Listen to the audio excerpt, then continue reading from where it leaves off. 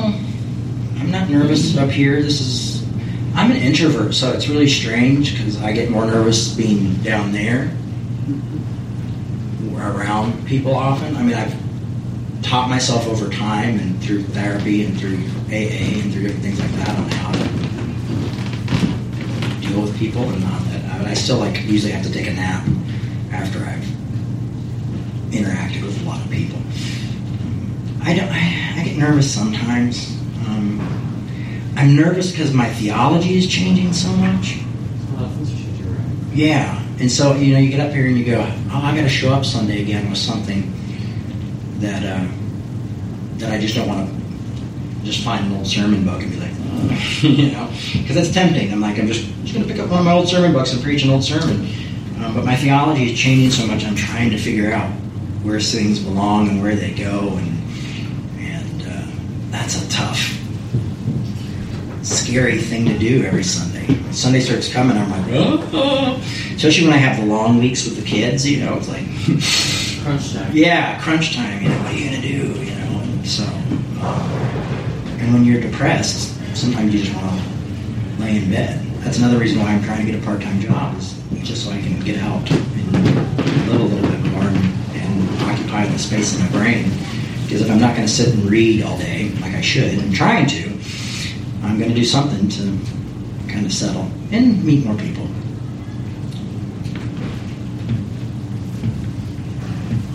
I've had decaf coffee, but I think they may have given me calf. Decaf? Yeah, half calf. Jay, I would say, I've been with you for a long time now. Yes. I wouldn't say your theology is different. I would say it's deepening. Yeah. When you really get close to somebody, it's like I've been doing 10-step with one of my sponsees. The second time we did it, he said, "You're not as together as people think you are." Because the more honest we get about what's going on. Another sponsee who's late all the time. Well, I used to be late all the time until a therapist told me, "Bob, that's passive-aggressive behavior." "Oh, no, things happen." "No, Bob. Hundreds of people can be on time. You are setting up being late. So own it. You're doing this yourself." Yeah. And it comes out of you're very angry. So I think this is just healing another layer from the accretion of thousands of sermons that have covered up the sweet prosperity order, get to know Jesus, you get the house, the lake house, the 2 Escalades in the garage, and things are going to be fine. That is false wrapping around the God of our understanding, who doesn't make you comfortable necessarily. Yeah. I used to complain to my sponsor about this is not fair. And a couple times he said, "Yeah, that's right." Until I said, "Wait a minute, you don't even have any empathy? This is not fair." And he said, "No, I don't have any empathy. I don't care how you feel. I care what you do." Yeah. So it's what action you're taking. Who you are being is what I care about. And it gave me a whole new spin on this. No, God doesn't make... I find God's will sometimes the most uncomfortable thing possible. If I have a selection of things to do, God's will is to do this. Oh, no, not really.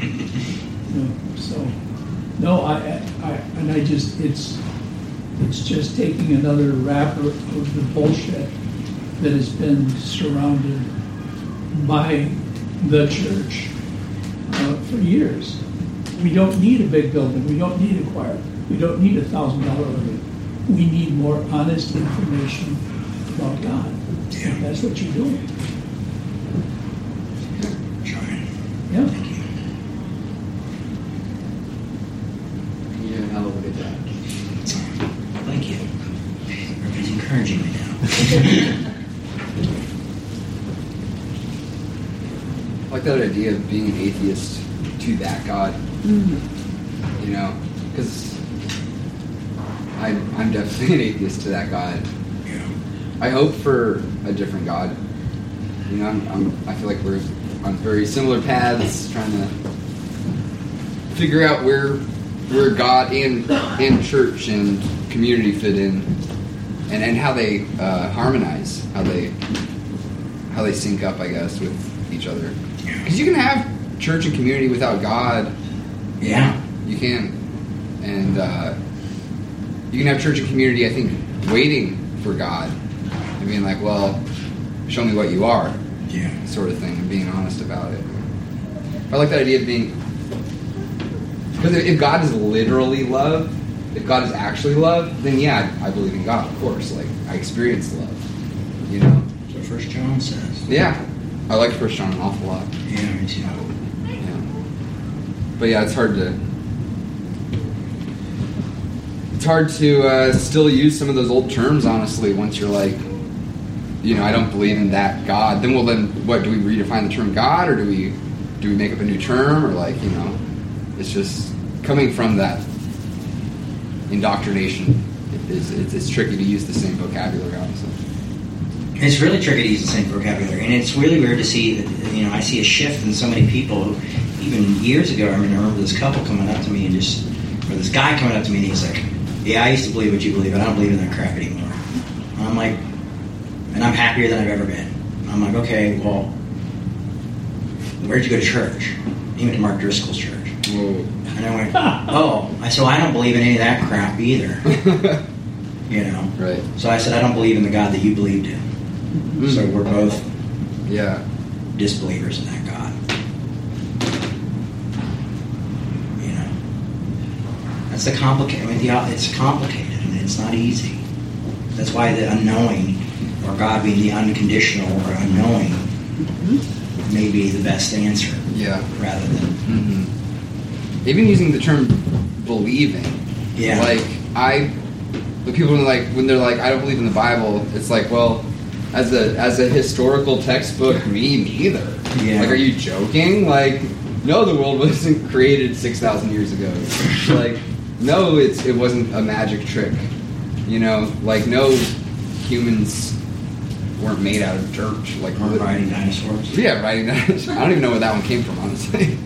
But That's from the evolution, or not the Creation Museum. Yeah. But I'm well aware of that. But I mean, I don't know where they pulled that one from. Yeah, I don't know either. From the Bible, though. But do I use the Bible? Do I benefit from these stories? Yeah, I do. You know. So it's like, do I believe in it? I don't know. Define believe. Why do we have to ask the hard questions? Yeah, I know. Let's just all take a nap. I like certainty. You know, when I was a little bit of a legalistic guy and I had that certainty, there was a certain amount of broad road to that. Because I knew who was in and who was out, and I knew I was in. And it was kind of comfy. And now I don't know anymore. You know, my dad told me, he's like, I just read the Bible. I just believe what the Bible says. And I'm like, Dad, I just sat in a theology course at a seminary, and we studied 7 different theologians, and none of them believed the same thing. And if you asked them what they believed, they would say, well, I believe what the Bible's saying. You know, like, it's just, we've got lenses on, you know. We've got brainwashed in certain ways of thinking. We've been taught, and, you know, we're having to learn now to let go of that. You know, but I refused. I've had people who I've talked to who are ministers and friends of mine who I've explained where I'm at, and they've told me, quit Revolution and do something else. Why? It's been Pete who's told me to stay with it, because it's like, oh, if you're not certain, you're not this, you know, maybe it's just not for you anymore.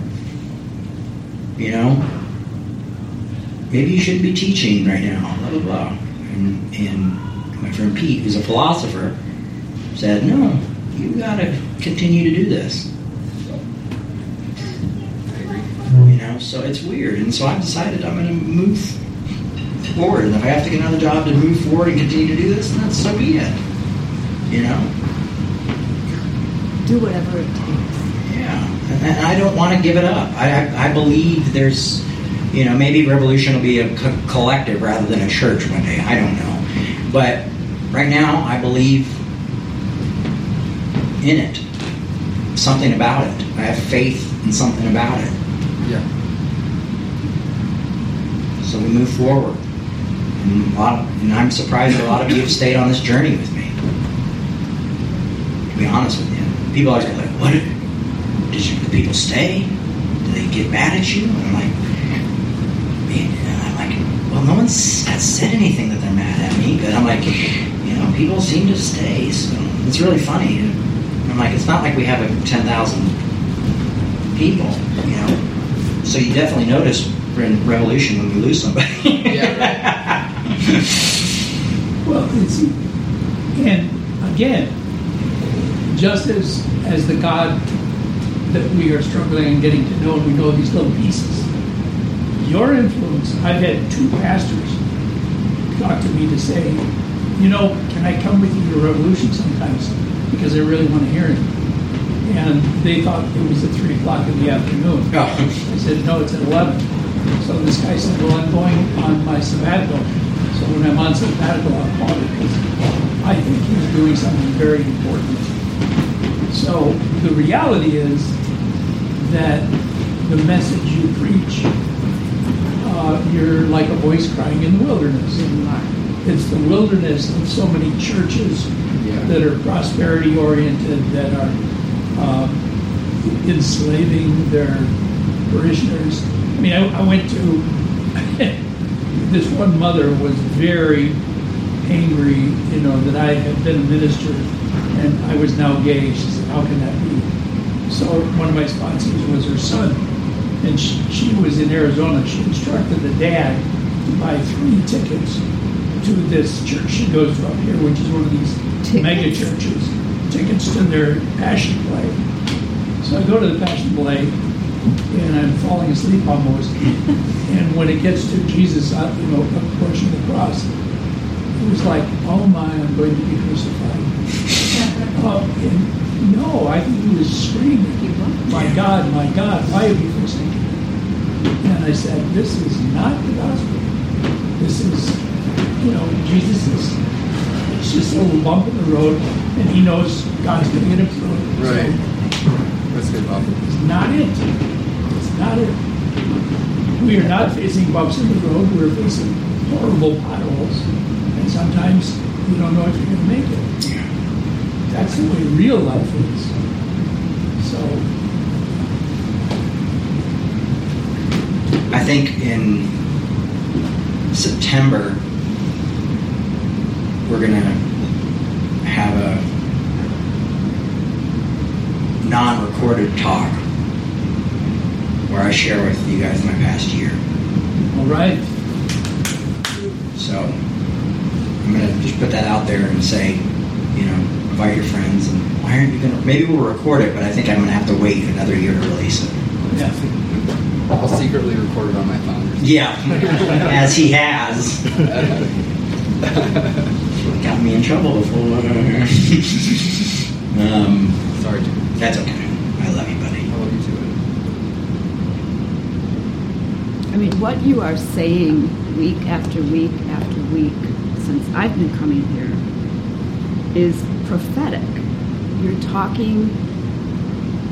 saying the opposite of what society and the church at large is saying, which is maintain what is.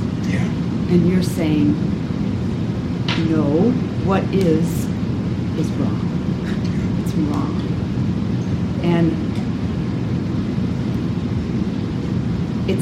I can't imagine how hard it is to be publicly saying those things, because obviously you get some very negative feedback.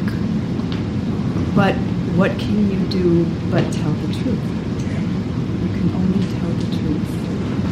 And I think that your view of God is authentic, it's based in truth, it's based in reality.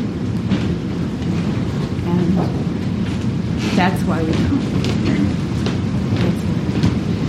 It's something that I share with a community of people, It's not me, it's me. If it wasn't for my experience just awake, I wouldn't be here. If it wasn't my experience with a community of people like Barry Taylor and conversations, even going back to New York with Reverend Vince Anderson. It's a community. This isn't me. This is a community of believers that this is coming from, Right. And writers and things like that. So I appreciate encouragement, but please remember that this isn't me. This is no. I know you know. Yeah. I just want to put that out there because I'm alone on this journey with you all, and I'm sadly releasing a little bit of it. I feel like I'm like poisoning the well a little bit. I've got all this stuff that I'm learning, and I'm just going to bring it, and I hope people can chew on it because I'm trying to chew on it. So. The bruised reed he does not break. I woke up crying this morning. That's how I woke up. That's why I had to get out of the house. I was here so early this morning. I just like a lot of pain. So I hope I hope that doesn't come out as feel sorry for me. That comes out as it is what it is, and it's saying we're all living life and life's experience, and I just don't blame just my depression. I blame, I'm mourning a marriage, I'm mourning a family being gone. I'm mourning that. I'm mourning God of my understanding.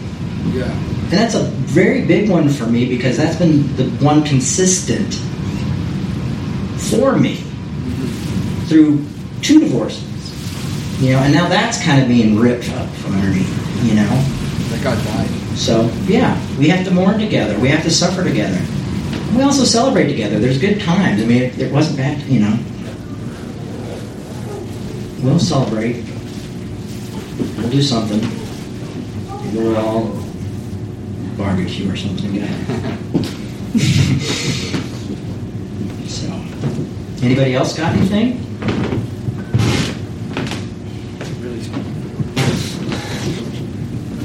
Well, thank you for coming today, and thank you for a wonderful sermon. And I mean that from you guys, not from me. Talk. I'm starting to call them talks now. But thank you. And talk to each other. And I'm going to, as always, visit the latrine first and then come back out.